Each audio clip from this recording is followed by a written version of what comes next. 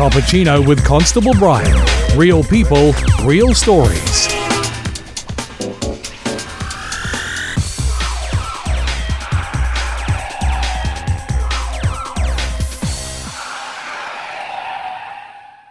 Take it away, Wilhelmina Shrimpton. Okay, well this is a bit exciting, turning the microphone on yourself. Having had this experience just before, well, what was it?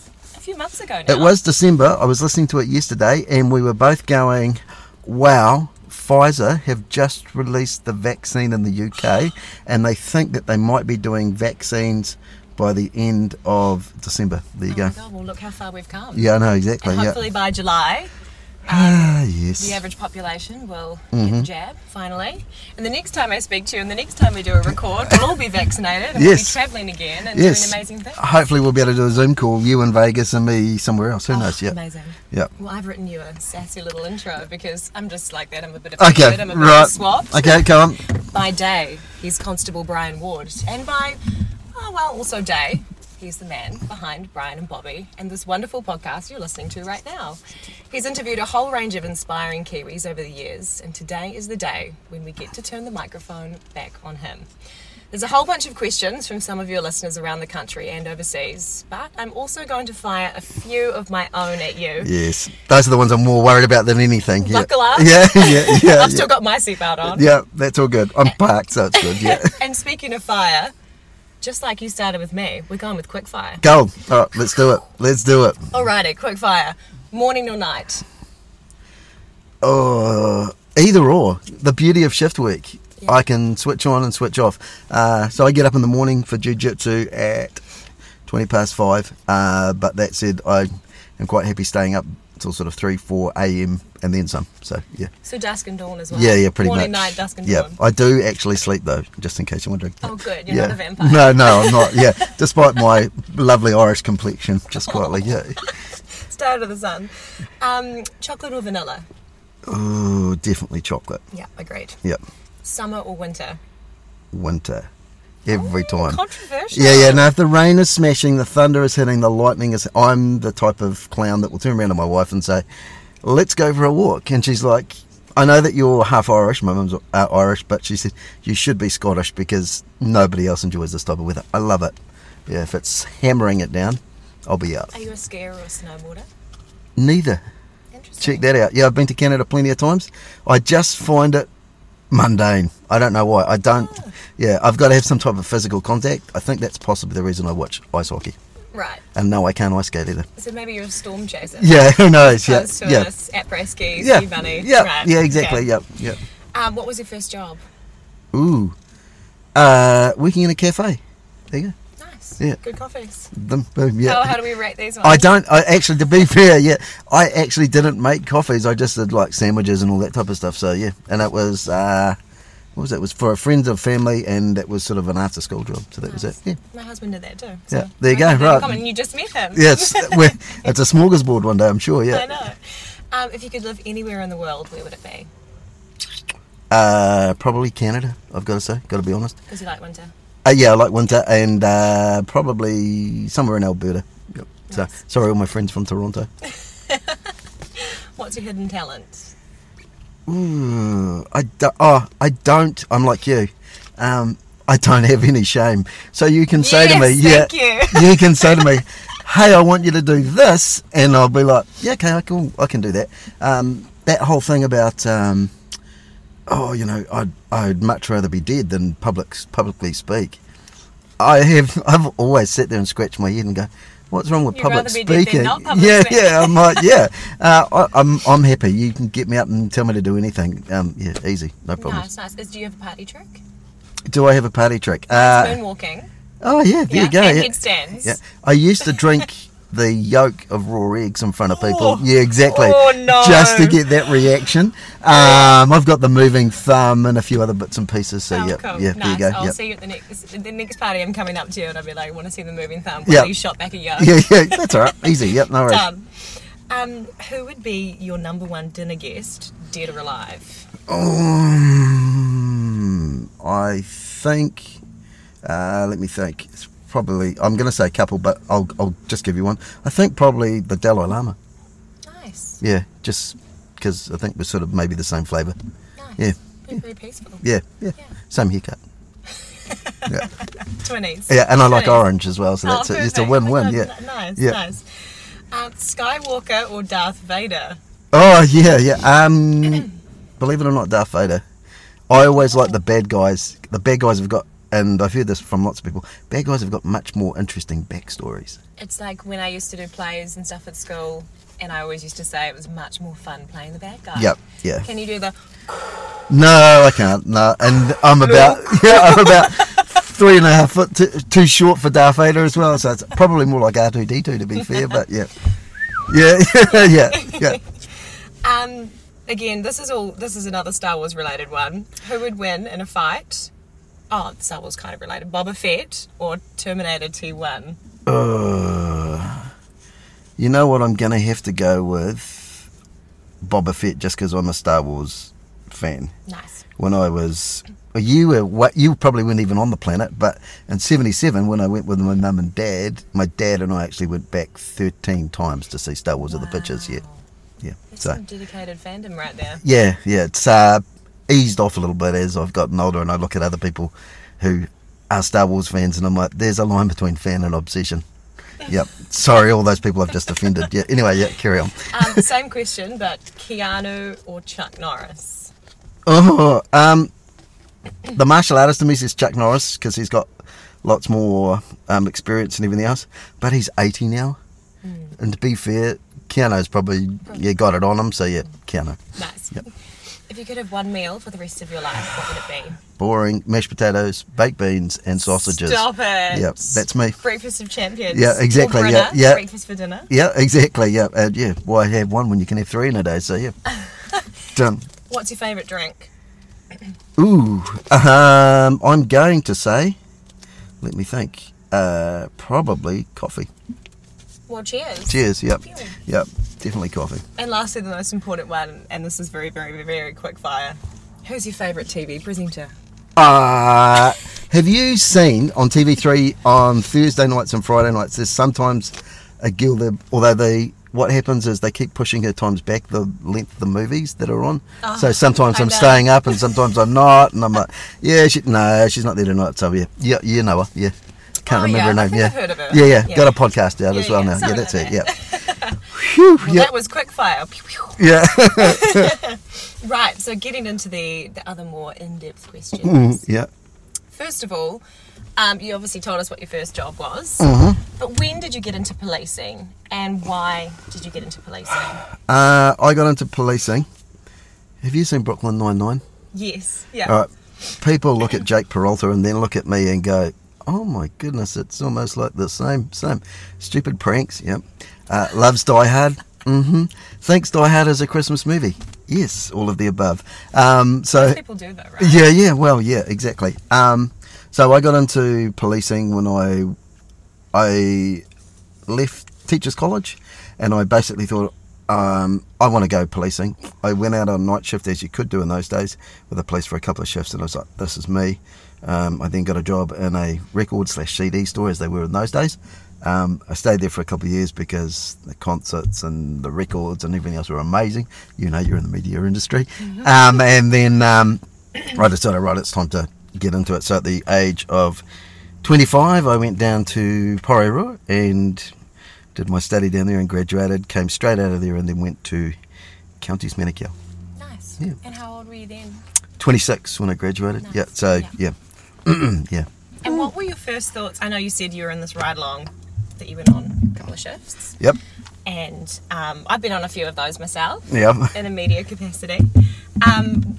Were there kind of any call-outs, or did anything happen that really kind of flicked a switch in you and made you go, yeah, this is really, really me? Was there a moment where, I mean, I know one of our old camera crew, actually, he left TV3 and went into policing, and there's been a couple of moments where he's talked people down from suicide and helped people in ways that you could never imagine in a normal job. We might have the same cameraman, because there's a cameraman from Brian and Bobby who's left the media industry to join the police as well. Really? Yeah. It was just that thing, and also that thing of you never knew what was going to happen at any stage during the day. You used to get I used to listen to my friends, and they'd just left university, and they were junior accountants, or there was something else. And what's it like? Oh, the office isn't too bad. We've got a couple of dicks, on this floor, but blah blah blah. It's not too bad. The partner's a bit grumpy sometimes, and I was just like, it's not for me. But yeah, it's just that thing, and I think for me, the real big thing was being able to help people as well. That's the biggie. Yeah. Nice. How do you compartmentalise the bad days? Because I know you'd have bad days just like us. We cover the really raw and intense and bad underbelly of society. How do you deal with those days? Talking to people about it. Although I have to admit, when I was first in the job, it used to be, hey, let me tell you a great story when I was at a party, and then watch everybody's face go green as I was telling them about something I'd been to. And it took me probably about 18 months before I realised, actually, what I'm seeing is not normal. It's, to use a line from Copland, one of the world's best police TV programs, we have got a ringside seat to the best show on earth, and we get to do it day after day after day, and we're quite lucky in that perspective. But I guess what I do is I listen to lots of loud music when I'm away. I do stuff that's a bit random. Like I know that some of the people in the police who I work with look at me and go, wow, okay, yeah, he's doing something different. Like I love to read comic books, for instance, that type of stuff. So doing different stuff. And if I really need to, I'll find somebody that I can talk to. I've got lots of friends who are police officers overseas, and vice versa. So we'll talk about stuff. And how do I put this nicely? It doesn't really mean anything to them, but it means something to me. So that's how I get away with it. Touch wood. Yeah. It's so funny that you say that about sharing stories at parties or just talking to friends, and it's so normal to you, because it's kind of the same with news and journalism. You kind of go to work, you do these crazy things, and then you're speaking to people about them as if it's normal. And we always joke about this in the newsroom, like, oh my gosh, if this place was bugged, people would be shocked. And it's not it's nothing horrible or anything else, but as you well know, you develop a fairly good sense of humour to cope with some of the stuff that you see. And the stuff that we see, journos, media, military, all that type of stuff, it's not normal. And you have to have a good coping mechanism. Yeah. Definitely. How long have you been an officer now? You obviously started when you were 26. And what motivates you to stay stop one? it. Okay. Basically, tell me how old you are. Yeah. So in August, I'll send you an invite, but in August I turned 50. Happy birthday. Yeah. Oh no, that wasn't during level 3 lockdown. No, it wasn't. This coming August. Oh, this coming August. Okay, Phew. Cool. Yeah. So See you at the party. Yeah, you will. You can do the thumb thing. Yeah, I'll do the thumb then thing. go, Yeah. Actually, I'm after somebody to wear a paddle pop suit, just quickly. I will be 24. I guess 25 years in the police then. I just love it, and I still love it even now. I mean, it's quite scary, because when I talk to the prospective recruits sometimes, and I'll say to them, I was a police officer before Google was invented. Scary. Or email or something else like that. And I talk to them about different things, and I can see sometimes they're looking at me going, what? But that's okay. But I love it. It's a great job, and I think, to be fair, sorry, Commissioner Costa, and I know Andy because I used to work with him in Margate, I'm probably going to be here for a few more years. Oh no. Yeah, I know, exactly. Yeah, exactly. Yeah. So that's so funny that you say that about how you started policing before Google came around, because I've had conversations with so many of our well-established producers and reporters, and it's the same thing. There've been journos before Google, before Facebook. I became a journalist probably when social media was starting to take off. What's the difference in policing from then and now? How different are things run? Didn't have email. Obviously, we used to have things called switch messages, which sound archaic, but they kind of were. So you'd send switch messages to other stations. Everything used to be on paper, pretty much, and things used to be a lot slower. So, for instance, if I had stopped you back in the day and said to you, "Can I see your driver's license, please?" The old paper driver's licenses, you probably can't even remember those either. Yeah, right. No photo on it. Wow. So, okay, I'm Wilhelmina Shrimpton. You could have been Sasha McNeil, Melchan Davies, Samantha Hayes. I wouldn't have known any different. And I think you got a little bit better at talking and trying to establish people's identities, but now it's a lot easier to do. So yeah, it's a lot more mobile, a lot more sort of technology driven, and it's great because we can do a lot of the stuff that we used to have to go back into the office and do not anymore. So, yeah. Have you ever had a day where you want to throw in the towel? Call it a day. This is too much. Sometimes when I have to deal with kids' deaths, you go to a death that's not particularly, I'm not going to say nice, because there's no such thing as a nice death, although in certain circumstances, I guess. Or you go to a car accident and, I mean, you have seen all the adverts, you've probably seen them. I talk to kids about it now from the age of 3. Please wear your seatbelt. Please wear your seatbelt. And you go somewhere and somebody's parent or son or daughter has died simply because of the fact that they have not worn a seatbelt. And you just sit there and just go, what more can I do? I am banging my head up against a brick wall here. Please just do it. So yeah, sometimes it gets frustrating, but then other times you'll get people come up to you and they will say, hey, I've done this or that, and it's because of something that you've said or something you've done, and you go, did I even say that? Oh my, I must have. Awesome. So you've changed somebody's life in that way, I guess. Yeah. You would often see the darker parts of society, Mm-hmm. I'm sure, and the sort of underbelly of New Zealand. Is it hard seeing that, and does it kind of put a dampener on your faith in humanity at times? Yeah, go on. Or Or do you realise that it could potentially just be a minority and that's not a true representation of the majority of Kiwis? yeah, you do see the darker side of humanity. Domestic violence in particular is horrible.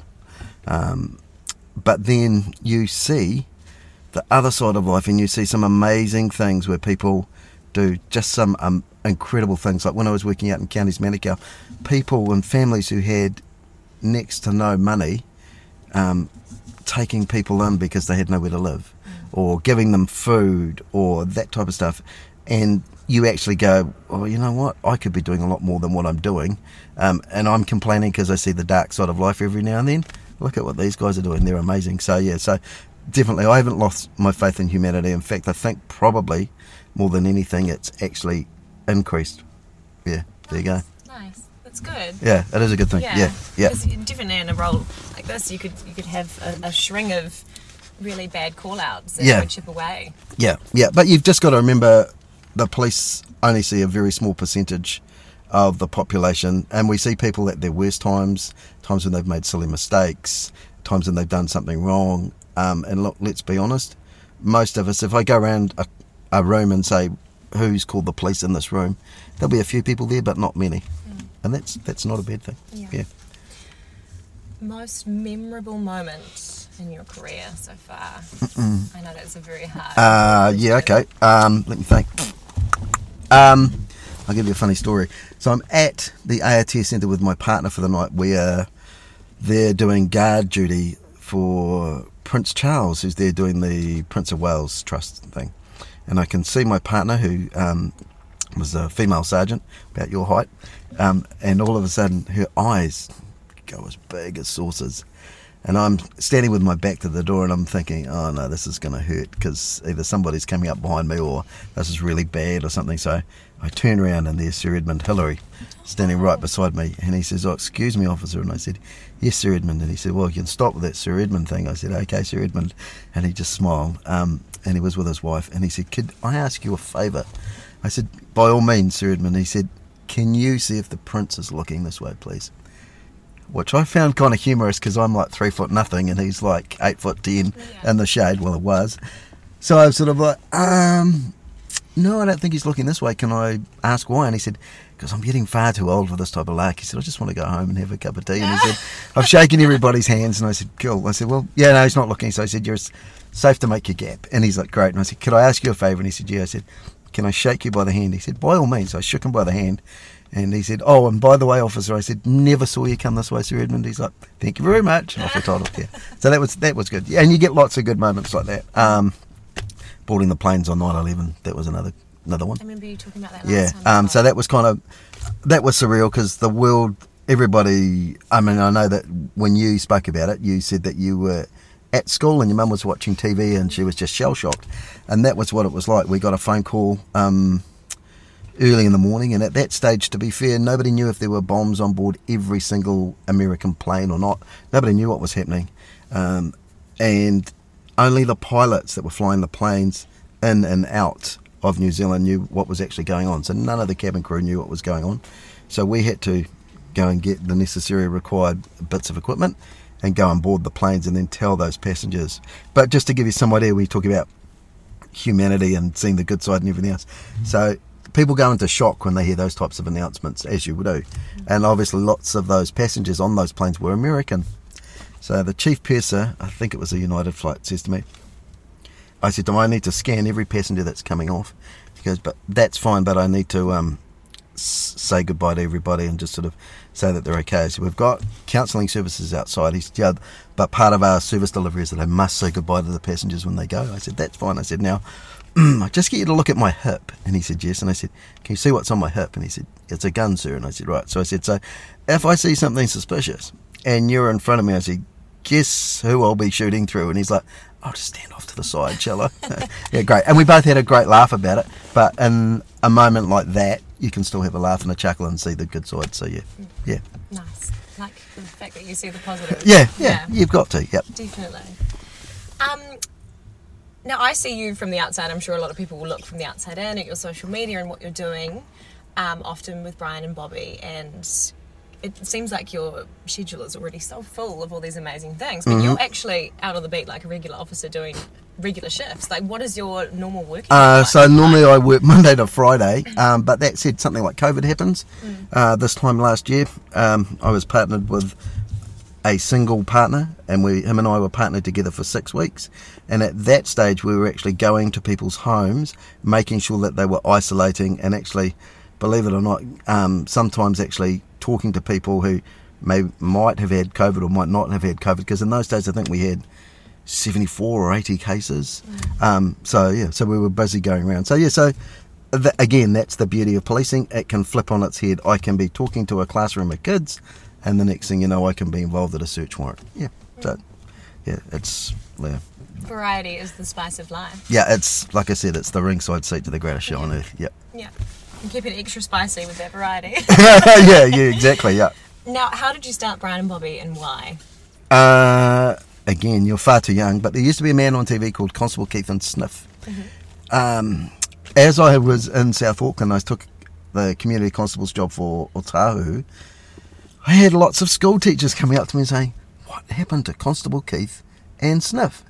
And I thought, okay, there's got to be something in this, because nobody has asked me, again, apologies Commissioner Costa, nobody has asked me what's happened to Commissioner Doon or Commissioner Robinson or Commissioner Marshall.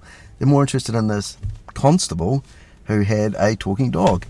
So I was the ambassador for Kids First Hospital, and I happened to organise for Susie Cato to come to one of those Christmas parties, and her and I got talking, and I sort of said, it's a shame that we don't have that anymore. And she said, the reason you haven't is because nobody wants to do it. Well, that's great. I didn't join the police to talk to a dog, and I joined the police to become, because I wanted to be a hard-nosed detective and solve crimes and everything else. Yeah. And if I'd said to them as I was recruited, I'd like to talk to a police dog, they probably would have looked at me and said, there's the door. So anyway, so Susie and I sort of hatched a plan, and I sort of said, look, can we give it a go? And she said, yeah, by all means. So we got a dog, and at that stage the dog said nothing. It just nodded its head. I went down to the Waikato. Like paddle pop. Yeah, literally, No vocals, yes, no, and a confused look. And that was just me. And then, so we went down to the Waikato. I think we visited about 7 or 8 schools. At the end of the show, I said to the kids, hey, if you think it's been good fun, you'd like to see more of Brian and Bobby, drop us a line, write us a letter. We have to reply. We're duty bound to reply. Cool. I got back, I think about 2 weeks later, I rang up Susie Cato and went, I've got a bit of a problem here. She said, what's the problem? I said, I've got like 5,500 letters from these kids, and I've got to answer them all. She says, well, best you know how to spell your name properly then. And that was it. But and it took off from there. So we've done live shows. We've toured every primary school from north to south pretty much. I think the only places that we haven't been are the Chatham Islands and Stewart Island, which is great. So we've seen over 2 million kids. There's been over 76 episodes. We still have a radio show pop up every now and then. Yeah, it's great. And it's coming up to like 20 years old soon as well. Yeah, I know. Oh, no. Stop it. Yep. Anyway, Noted. yeah. Iconish. Yeah. Yeah. You're an icon. Yeah, something Kiwi like that. icon. Yeah. So, Would you let your kids join the force? Now you have. I have a little Son. boy. Yep. If he wanted to, fine. My attitude with kids is let them do whatever they want to do, as long as obviously it's legal. Just let them do it. You look at stuff like Billy Elliot, for instance. You know, who says that a boy can't be a ballerina? We don't all have to play rugby. I did, yep, by all means. But particularly doing, I'm not going to say, well, a fringe sort of activity like jiu-jitsu. I mean, I say jiu-jitsu to some people, I can see them going, what is that? Yeah, okay, that's like some type of spaghetti cooking competition. Yeah, that's it. That's cool. Whatever makes you happy. So, you know, if he wants to be an accountant, fine. If he wants to be an engineer, all good. It's up to him, as long as he's happy. Yep. It's all right, carry on. Just watching the car behind me get closer and closer. Oh my goodness. Yeah. Now tell me about your son, and you've gone through a pretty special journey. Yeah, so my little guy, he's a foster boy. My wife and I weren't able to have kids, so we went through the route of adoption and fostering, which I would recommend to anybody. If you've got a loving home, there are plenty of kids that need a really good home. And he's been with us since he was about 16 months old, and he turns 7 next week. So yeah, and it's been an absolute.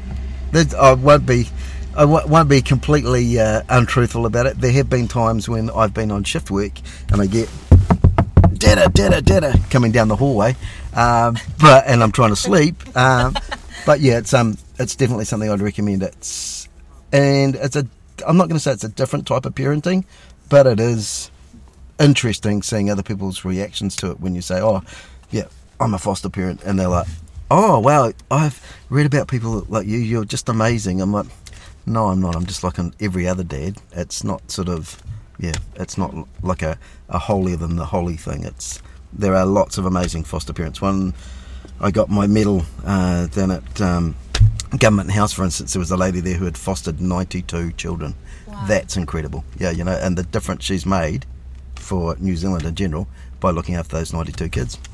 Who knows? Yeah. But yeah, so that's our journey, I guess. And because it's definitely a topic that I feel like people speak about more openly at the moment. People who have rough fertility journeys. Yep. Yeah. And they run out of options. And yep. they're not really sure what to do. No, and you see people and they get caught in this web of just one more try. And people who also, like I didn't realise until we did all this big thing of that whole thing of the number of women that have miscarriages. But yet, it's like a secret society. You guys don't tell anybody. And I understand why you possibly wouldn't want to tell people, but just talking to people makes things so much better.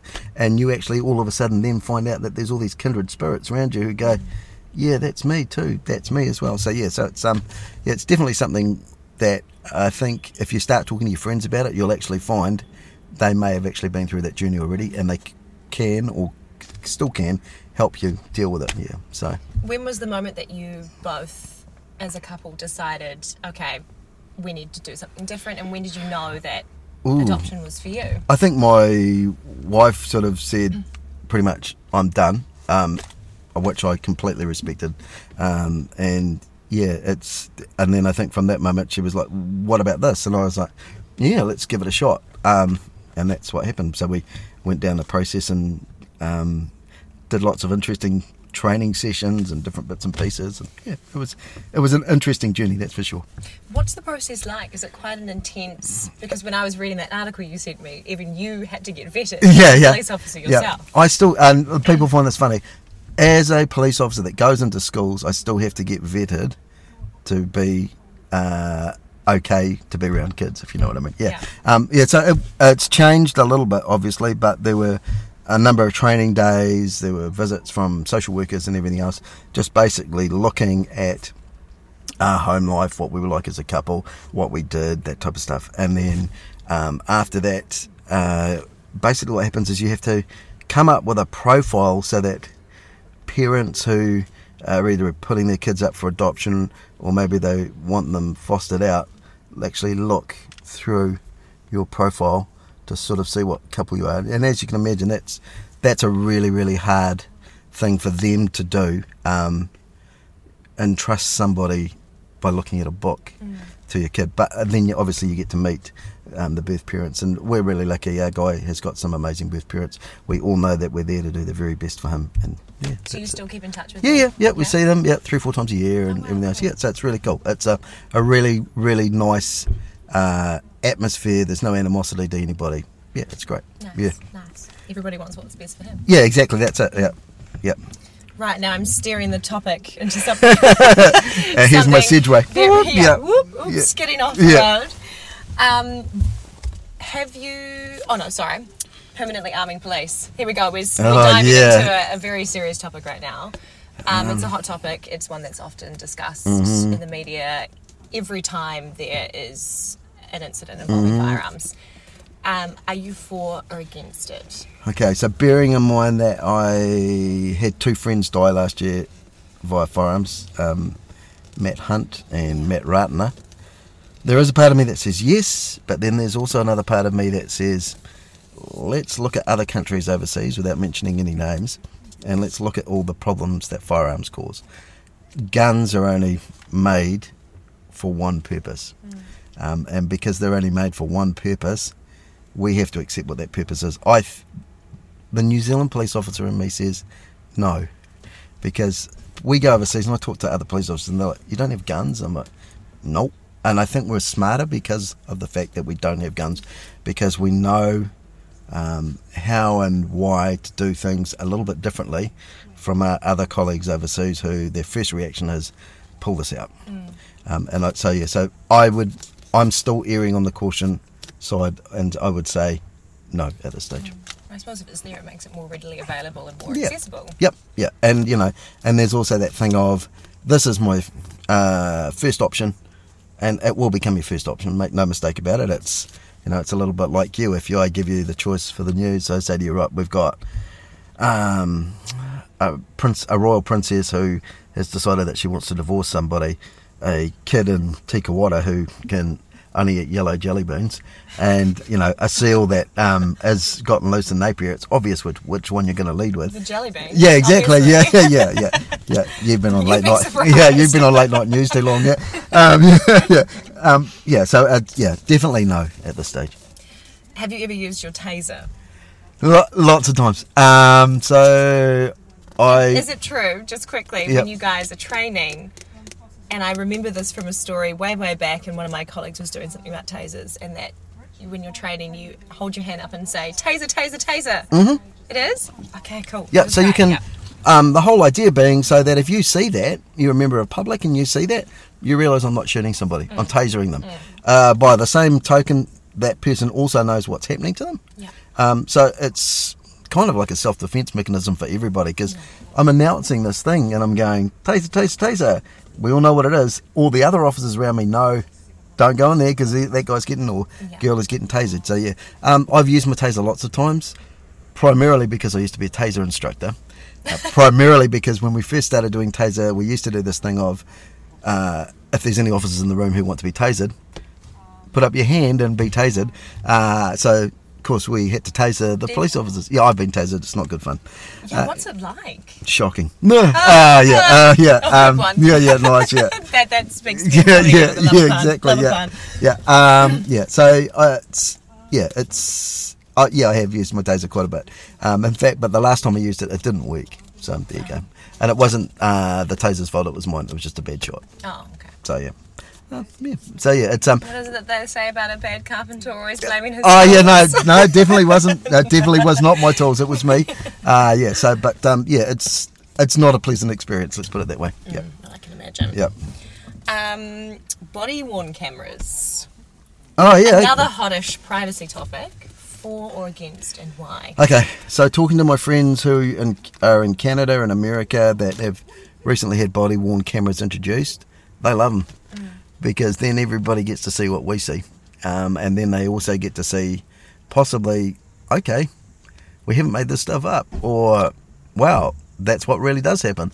And of course, what they're finding in a lot of provinces and states is a lot of their prosecution rates are beginning to drop because defence lawyers are looking at the camera footage and going, yeah, no, I'm sorry, Wilhelmina, you're sunk on that one. There's really nothing you can do on that one. So yes, I'm well and truly for it. And look, to be fair, all the police officers I've ever worked with have been consummate professionals, and I've seen some situations where I've gone, man, if that was me, I'd be losing my control now, and I think I'm pretty relaxed, but they still, I've seen police officers being called all sorts of horrible names, everything from Uncle Toms to a traitors to your people, to various body anatomical references. Charming. Yes, and we're not talking just sort of in a quiet situation, we're talking in front of 300 or 400 people, and they have just kept looking forward and doing their duty. So, yeah.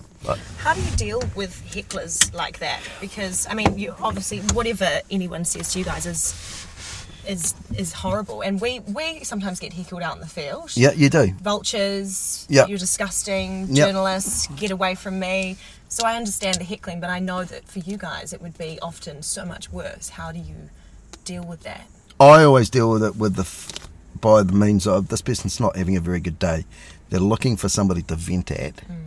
I'm that person. I decided I was going to put the suit on today, and they're having a bad day, so I've just become their focal point.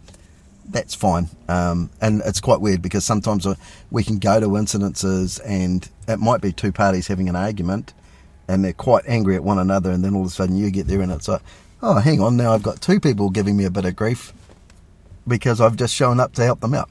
That's fine. It is what it is. Like you do on the news, you just got to remain professional and get on with your job. Yeah. So.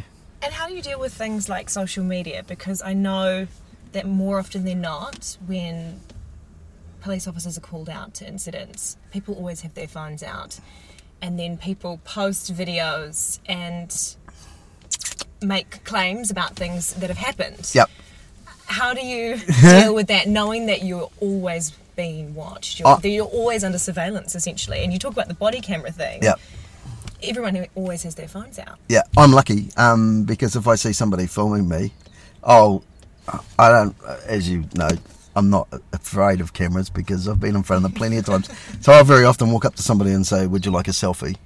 And they're like, no, I'm filming what you're doing. And I'm like, okay, cool. Why is that? And they're like, because I want to make sure that, and I'm like, well, hang on for a second. It's like, yeah, I said, I'll give you my business card so that way you've got my name and number and everything else. Yep. I said, you can just contact me if you think something's good. And I said, if you're not happy with that, and they went, yeah, I said, then, and you still want to know who I am, I said, here's my website address, www.brianandbobby.co.nz on the back. Go and have a look at that and you'll definitely be able to see who it is. And they're like, oh, okay, then cool. And I'm like, yeah, so it's just that thing of trust. It's just a different level of trust. And we always talk about trust and confidence in the police. And that is, I think, one of those things. Social media just is a different type of trust, if you know what I mean. And you know this, you will meet somebody and they're not very accommodating, shall we say. So you walk away and go, oh, that sports team or that band, whatever. But if you meet somebody and they're really accommodating, you'll always go, wait, what a great person, they were awesome. Done. And it's the same with the police. So that's what we have to do every time, is we have to deliver the very best that we can do every time. Sound like a corporate message there, don't I? But I'm just saying that that's what we have to achieve. For me, that's what we have to achieve as police officers, is to do the very best that we can every time. And the public have to be aware that sometimes best is going to fall short, but that's the way we learn, much like you guys, somebody does something funny on your auto cue. See, I was looking at your Instagram last week. You go, okay, funny, can we change that now next time? Yeah. So yeah, it's just about learning from the lessons. Yeah.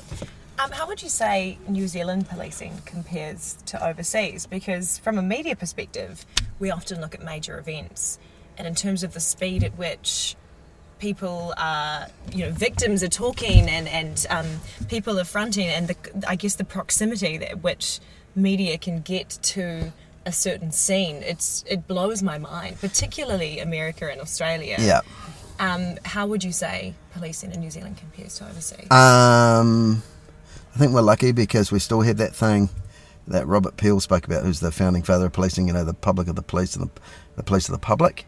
And we still have that sense. Look at how well we did during COVID lockdown. Other countries have looked at us and gone, how did you do that? And how many arrests did you make to get people locked down in their houses? It's like, not that many, because people were really good about it, and they know that we're part of a team, and that's what we do as for New Zealanders. And so, yeah, I think, like Fred Dagg, John Clark used to say, we don't know how lucky we are.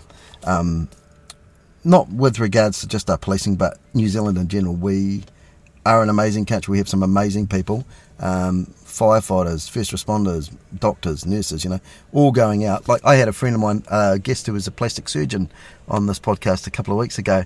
She was literally going from a private practice as and the head of department of plastic surgery to possibly an ED doctor when COVID hit, because that's how things were going to happen.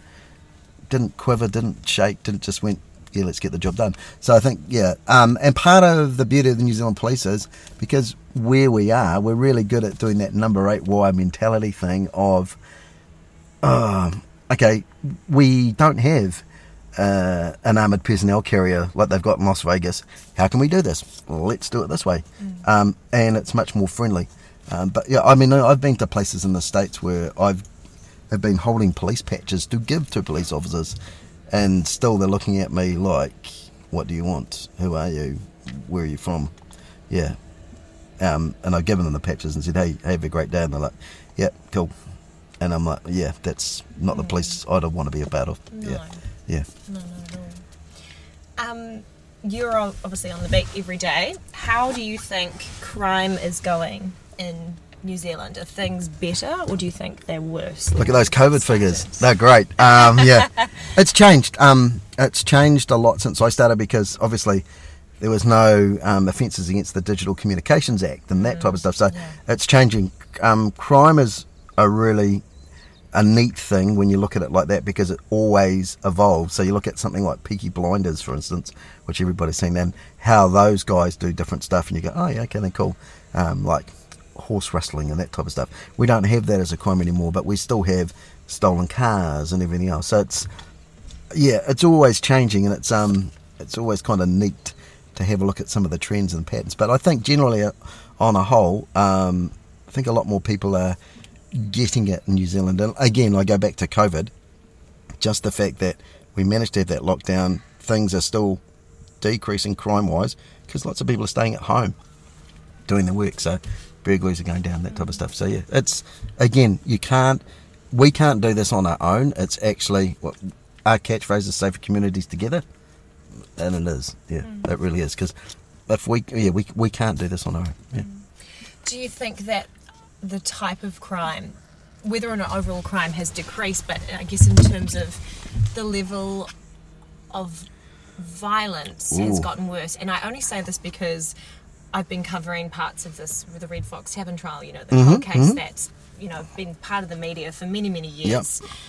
And it's been interesting sitting in that trial, and it was an armed robbery and really shocking nonetheless. But when you compare it to some of the other trials that I've covered, it was a break-in, there was a shooting, and then they left. And then I'm hearing some details of different trials which are just so grim, shocking, tragic. Yep.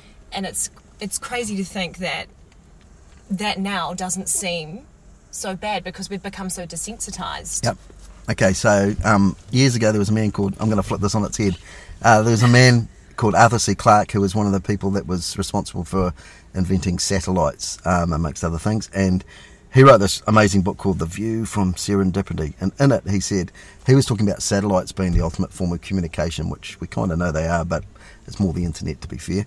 And he actually said, once all these satellites are up in the skies and we can get stuff beamed from Moscow to Taihape in a heartbeat, what will actually end up happening is censorship will go for media outlets and everything else, and we'll get news stories like that, as opposed to, I mean, you'll know, because I know that you're a keen history buff, but those old media films that they used to show in the cinemas before It's like the Princess Royals come on a tour to Australia, and everybody's like, yeah, and the children are like, congratulations, Your Royal Highness, that type of stuff.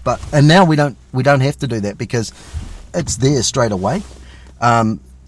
If you go for a walk along Devonport waterfront, and this is that you go, where are you going with this, Brian? You'll actually see there's a very small plaque there that says this is the site of the last public execution in New Zealand. Go and have a look at the crime that was committed. If that happened today, it would still make the front page of the Herald. You would still be reporting about it for probably 3-4 weeks because it was that horrific. So I don't think the crime, some of the more violent crime has gotten more violent. I just think the fact that we know about it straight away has happened. Like back in the 50s and the 60s, if somebody had been murdered down in Christchurch, for instance, we might not have heard about it for a day or two. Whereas now, Amanda Gillies is right there talking about it right outside the house, or you're right out there, and it's like, boom, okay, wow. So there's no let up with the censorship or the media reporting, and that's a good thing because you guys are doing your jobs as well. But we just don't have that delay, and we don't have that. I'm not going to say it was enforced censorship, but a lot of the news editors in the day were like, there's been a woman who's been tragically attacked in Auckland, and that was it. And it's like, well, that's not very helpful. But now we'll actually know the location, what's going on. Yeah, exactly, yeah.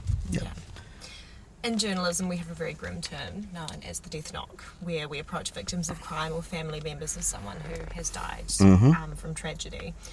It's never a nice situation, but if someone does let you in, it's a massive privilege, and the fact that they've been brave enough to speak to us and open up. When we do that, they often already know about the loss of their loved one. But have you ever had to deliver the news about someone's passing to a family, and how do you deal with that? Because that's full on. Plenty of times. I've even done it on Christmas Day. So yeah, in the police we kind of call it the long walk. It's one of those things, you can't beat around the bush with it. You can't make it any better. If I was to come and see you at your house and say, I'm sorry, Wilhelmina, your auntie has passed away, I have to be polite, I have to be professional, and I have to get kind of straight to the point. I can't sort of like, hello, how are you? Are you having a nice day? Would you like to come inside with me and have a cup of tea? Because you'll know. It's like most people say, if there's a police officer on your door, there's either trouble or death. So it's that thing of, you have to be empathetic, and I always think to myself, if I was the other person, how would I want this police officer to tell me that one of my loved ones has passed away? So that's the way that I always deal with it. And once I do that, I normally make sure that the person's okay, and that we've got wraparound support services for them, victim support and everything else. But yeah, it is quite hard, and it's when you get back to the car, sometimes you're on your own, sometimes you're with a partner. It's a very big sort of sigh and okay, give myself a couple of minutes, and away we go again. Yeah, it must be so tough. Because like I said, more often than not, they already know. People they already know. Yeah, I couldn't imagine telling someone. Yeah, exactly. Very often we will knock on a door and we'll get people see us, and then they start screaming on the other side of the door because they know something's happened somewhere. Yep. So just one of those unfortunate things of the job, I guess. Yeah. Now, a lot of people might not see this, but from what I experience on going ride-alongs, joining you guys on ride-alongs, is there's actually a lot of paperwork involved in what you do. Yep. Why is there so much, and does that just gobble up a lot of time to fight crime? Evidential chain of evidence. Everything has to be dotted, everything has to be crossed, the lowercase j's have to be dotted, the whole lot, because if we don't, and somebody commits a crime and they get off on a technicality, or we haven't documented something properly, that's unprofessional. So a lot of it, I remember my instructor coming in at college. I walked into his office one day and he had a file that was probably easily 10 inches high, and I'm like, oh my goodness, I hope I never get a file that big. And he's like, all of a sudden Lethal Weapon doesn't look that cool anymore, does it? And I'm like, so it's just that matter of being professional and actually getting it done, so that, and you also have to remember, if something happens to that police officer that was there that night, or maybe they're ill, or they go, you know what, I'm leaving the police for 2 years. There might be a good case for me to go, okay, I've just got this file here, Constable Shrimpton, you're dealing with it there, and it's got a nice ring. yeah, it has. There you go. I'll give you a recruitment back. But you know nothing about this incident. You weren't even there. All the facts are there, though. You can see all the pictures and everything else. So yeah, it would be a little bit like me handing over a news story to you and just basically saying, "Hey, can you do this?" and giving you no details. I was just going to say, it's just like getting the handover when you have to go and cover a trial on Yeah. the 4th or 5th day, Yeah. and we have a court file which has a breakdown of all the evidence Yep. and the witnesses and the Crown list and, you know, Yeah, it's contacts. yeah, that's it exactly. It's just Yeah. that chain. Yeah, so What gives you the biggest sense of pride? ooh, as a police officer or just in general? Both. Okay, biggest sense of pride as a police officer is this is going to sound really weird, but it's people who go, "Oh, you're the guy from Brian and Bobby," because I'm like, that program was designed for like 5 to 10 year olds. Here I am talking to you, and you're 23, and you can still remember it. Wicked. Yeah, because that's cool, because that means that you have made an influence, or you've done something that they can remember, and a lot of them remember it as a positive experience, which is a great thing, and that's good for the police as well. Me personally, what gives me a lot of pride, I guess just, you know, my family gives me a lot of pride. Yeah, just hanging out with the family. Yeah. Nice. Yeah. Nice. If you could do life over, would you change anything? And would you still become a police officer? Nano girl. Thanks, Dr. Michelle. Yeah, she did this one, and I was like, oh my goodness. No, I would not do anything differently. Would I still be a police officer? Yes, most definitely. Yeah, I just wouldn't. You know, people say to me, "Oh, you have an awesome job." Yes, I do. You've got an awesome life. Yeah, but just like everybody else, every now and then it has a grey day. To be fair, so you know, a bit like when you and I spoke, and you said you used to be a really people person, and now you like some moments of solitude. I'm exactly the same, and the older I get, the more my moments of solitude seem to be getting longer and longer when I can get them with a 6-year-old. Yeah. So, but yeah, it's just, I quite like the fact of being left in my own space and just being able to read a book or do something. Yeah. So yeah. And what advice would you give to your 20-year-old self? Oh, Obviously, that's God. 6 years before you started Yeah. policing, knowing what you know now. You know that lovely saying, if I knew then what I know now, I'd be able to conquer the world. Don't be in a rush. Yes. Oh, Don't be in a rush. That's Yeah. what Yeah. Yeah. And sometimes silence is the best form of communication that you can actually have. Because I think sometimes we have that uncomfortable, oh, I'm just going to fill the gap. And it's like, you don't need to do that. Yeah. Yeah, that would probably be it. That and girls probably don't like being invited to parties to watch All Black games as much as everybody else does in the room. Yeah, that would probably be it. Yeah. Well, you're shotting in. Yeah, exactly. Yeah. Oh, yeah, that not being in a No. rush one. That's something that I also tell lots of younger journos. Yeah. Is just don't be in a rush, No. because once you get to a certain point, sometimes you're there for a while. Yeah. So and I need to take my own advice. Yeah, Sometimes. exactly. You know, and like, oh, I've got to do this. I've got to do this. I've got to get that good. Like you say, people look at my schedule and go, oh my God, that's crazy. Yeah, there are some days it is crazy, but there are also some days where I'm like, where's he? He's not on Instagram today. And it's like, no. Yeah, so take your time. So we've talked about some really deep topics. Yeah. We're now going to sift over to the lighter side. Oh, good. Yep, nice. Yeah, okay. Then. Now, the one thing that I really want to know, and this is something that I've talked to other police officers and actually people who work for the New Zealand Fire Service, is often when we're out covering a scene and we're filming you guys at the cordon, and we end up using that particular vision with you in it, I'm told that if you make it on the news that you have to do a cake shout. Is that a thing? Is that still a thing? It depends on what station you go to. The fine varies from different stations to stations.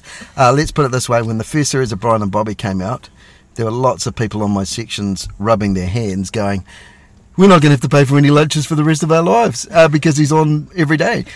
So I think I remember bringing like $30 worth of food into the station and going, That's it for series 1. You're done.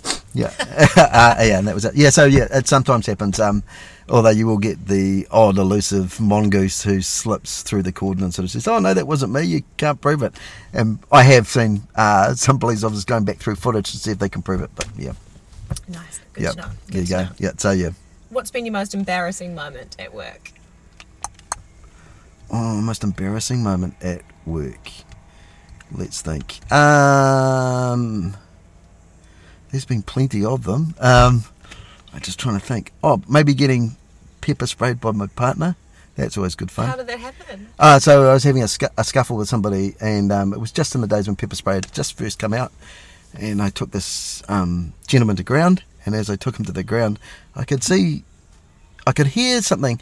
For those who've never been in a fight, and I hope you haven't, Wilhelmina, a full-on proper fight, your senses narrow, right? So sometimes you can hear stuff, sometimes you can't see stuff. I remember having a fight with somebody one day, and it was in a woman's garden, and I can remember literally going, "Oh, she's got some amazing flowers in this garden," as I'm having a scrap with somebody.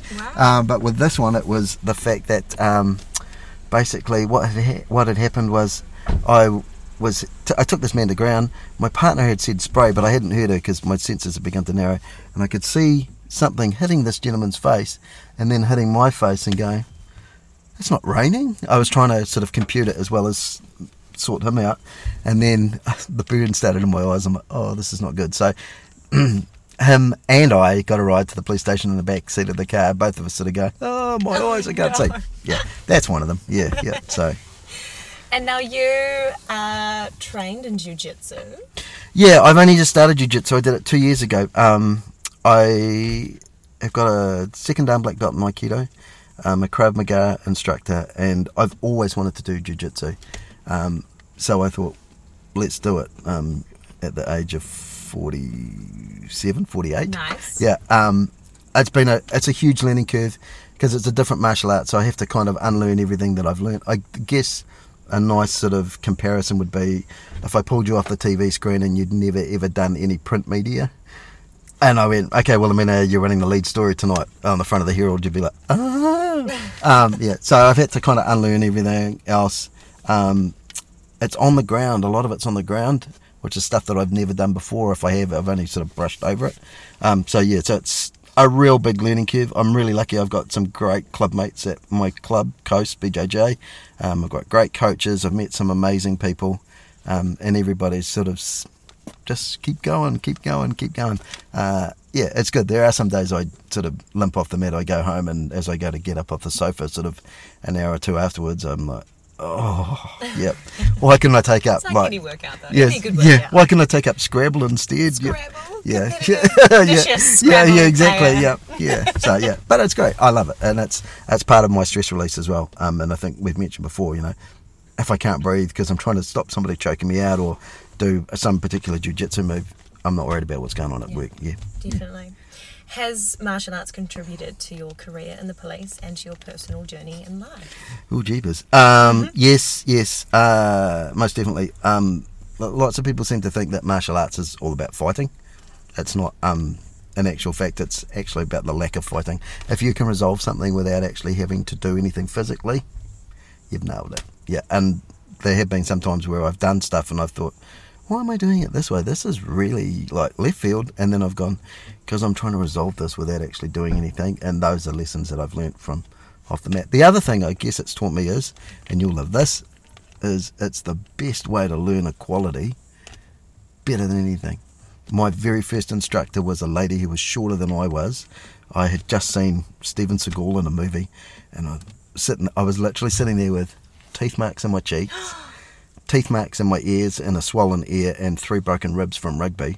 My coach had just sort of said to me, "You might want to look at maybe going to a lower grade because you're a little bit small now to play with these big 130 kg behemoths." So I went down and I went to an Aikido studio, and there's a little lady there, and she, "Oh, big rugby, tough player." And I'm like, She goes, "You'll grab and take to mat." She was Japanese. My Japanese accent's not very good. I was like, "Okay, cool."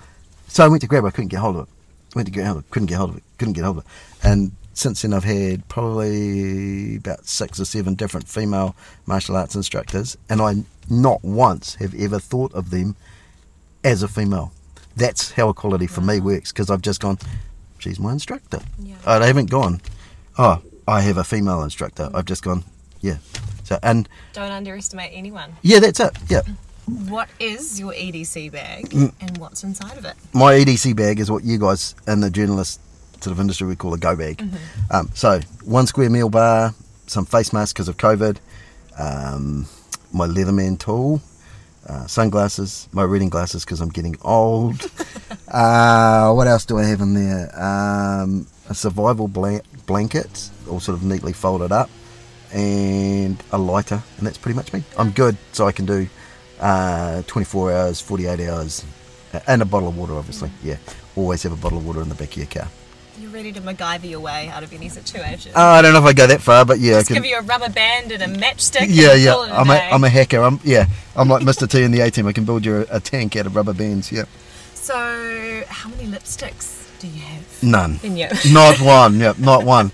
Although it is funny because very often, as you know, I'll go into Ronald McDonald House for Halloween, and I always say to people when they say, "What's your favourite shade of lipstick?" I'll say black or white because I'm a massive Kiss fan. So I will very often go in full makeup dressed as one of the members of Kiss. Yep. Nice. Now this is a Canadian cop question.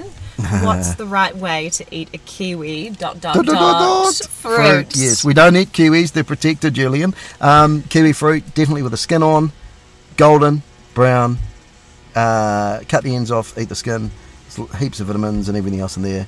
Yeah, no, makes it. Skin, your tongue, it's like Nah. it's like pineapple sometimes as well. It Yeah, goes very yeah. Scratchy. And But once you get used to it, it's really, really good. And it also means, you know, if you go out to a cafe or something like that and you get one of those, well, I've seen your Instagram account. I'm coming around to your house for breakfast. Some of the amazing meals that you make, you know, when you cut the kiwi fruit and you have to leave the skin on, you don't do that annoying thing of chewing the kiwi fruit and leaving half the skin on, or cutting the skin off the sort of circular kiwi fruit. You just stick it all in. Yeah. Oh, see, I can only do that with the tiny wee kiwi berries. Yep. Nice and sweet. There you go. Yeah. Yeah, without the little furry bit on the end. Small steps. Yeah, Small baby steps. Yep. Baby steps. Yep. Your top 3 movies of all time. Oh, okay. The Magnificent Seven. My dad raised me on it from the age of about 10 to about 23, and even now, if I get stuck, what am I going to? Oh, The Magnificent Seven. I'd like to say Star Wars, but I'm not going to because I think it's been overdone. So I would say Speed with Keanu Reeves in it. Another Western movie that my dad raised me on called The Wild Bunch. And I'm going to throw in a fourth there, a movie that is incredible. You need to see it. Go onto YouTube. It's called Falling Through. It's got the world's first blind deaf actor in it. And it's based on a true story. You can go onto YouTube. You can see it for free. It doesn't cost you anything. It's nominated for this year at the Oscars for Best Short Film. And after you've seen the movie, because it's only 20 minutes, which, to be fair, block your ears, is it's only because it's only 20 minutes. It's actually quite a nice break to watch. You know, you don't get any adverts or anything else like that. But go and watch the documentary on the filmmaker afterwards, because it's based on a true story with him encountering a man who was blind and deaf, and he thought, how do I do this? And the most beautiful thing about it is it restores your faith in humanity, because he all of a sudden realises that talking perhaps isn't the way that we all communicate. Yeah, it's really cool. Really cool. Nice. Yeah. You definitely have to check it out. Yeah, bring some tissues. Yeah. Yeah. And lastly, what are your top 3 podcasts? Oh, Listen yeah. to, The Pivot. The Pivot. Yeah. Oh, I hear that's a really good one. Yeah. Episode 1, straight to an ice cream shop. What the? Yeah. Yeah.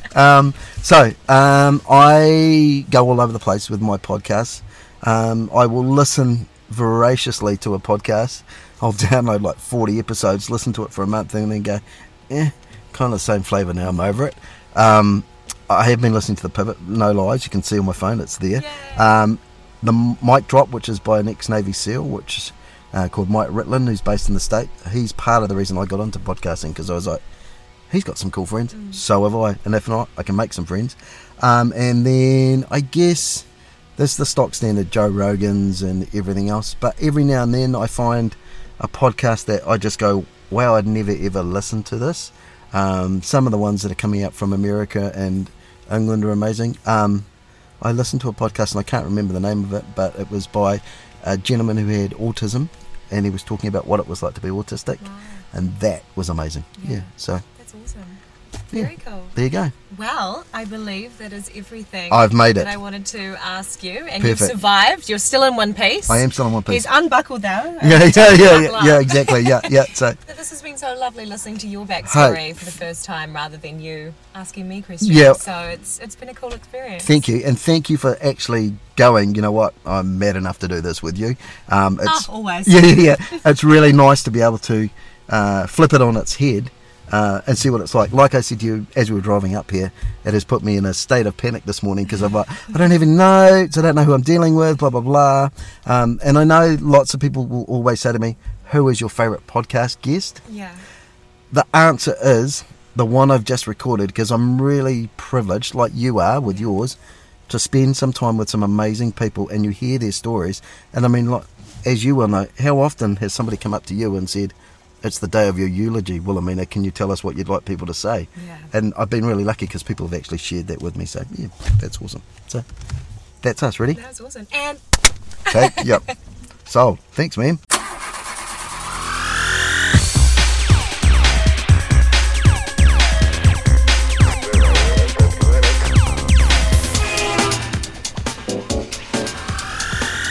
Cappuccino with Constable Brian. Real people, real stories. Make sure you subscribe so you don't miss his next podcast.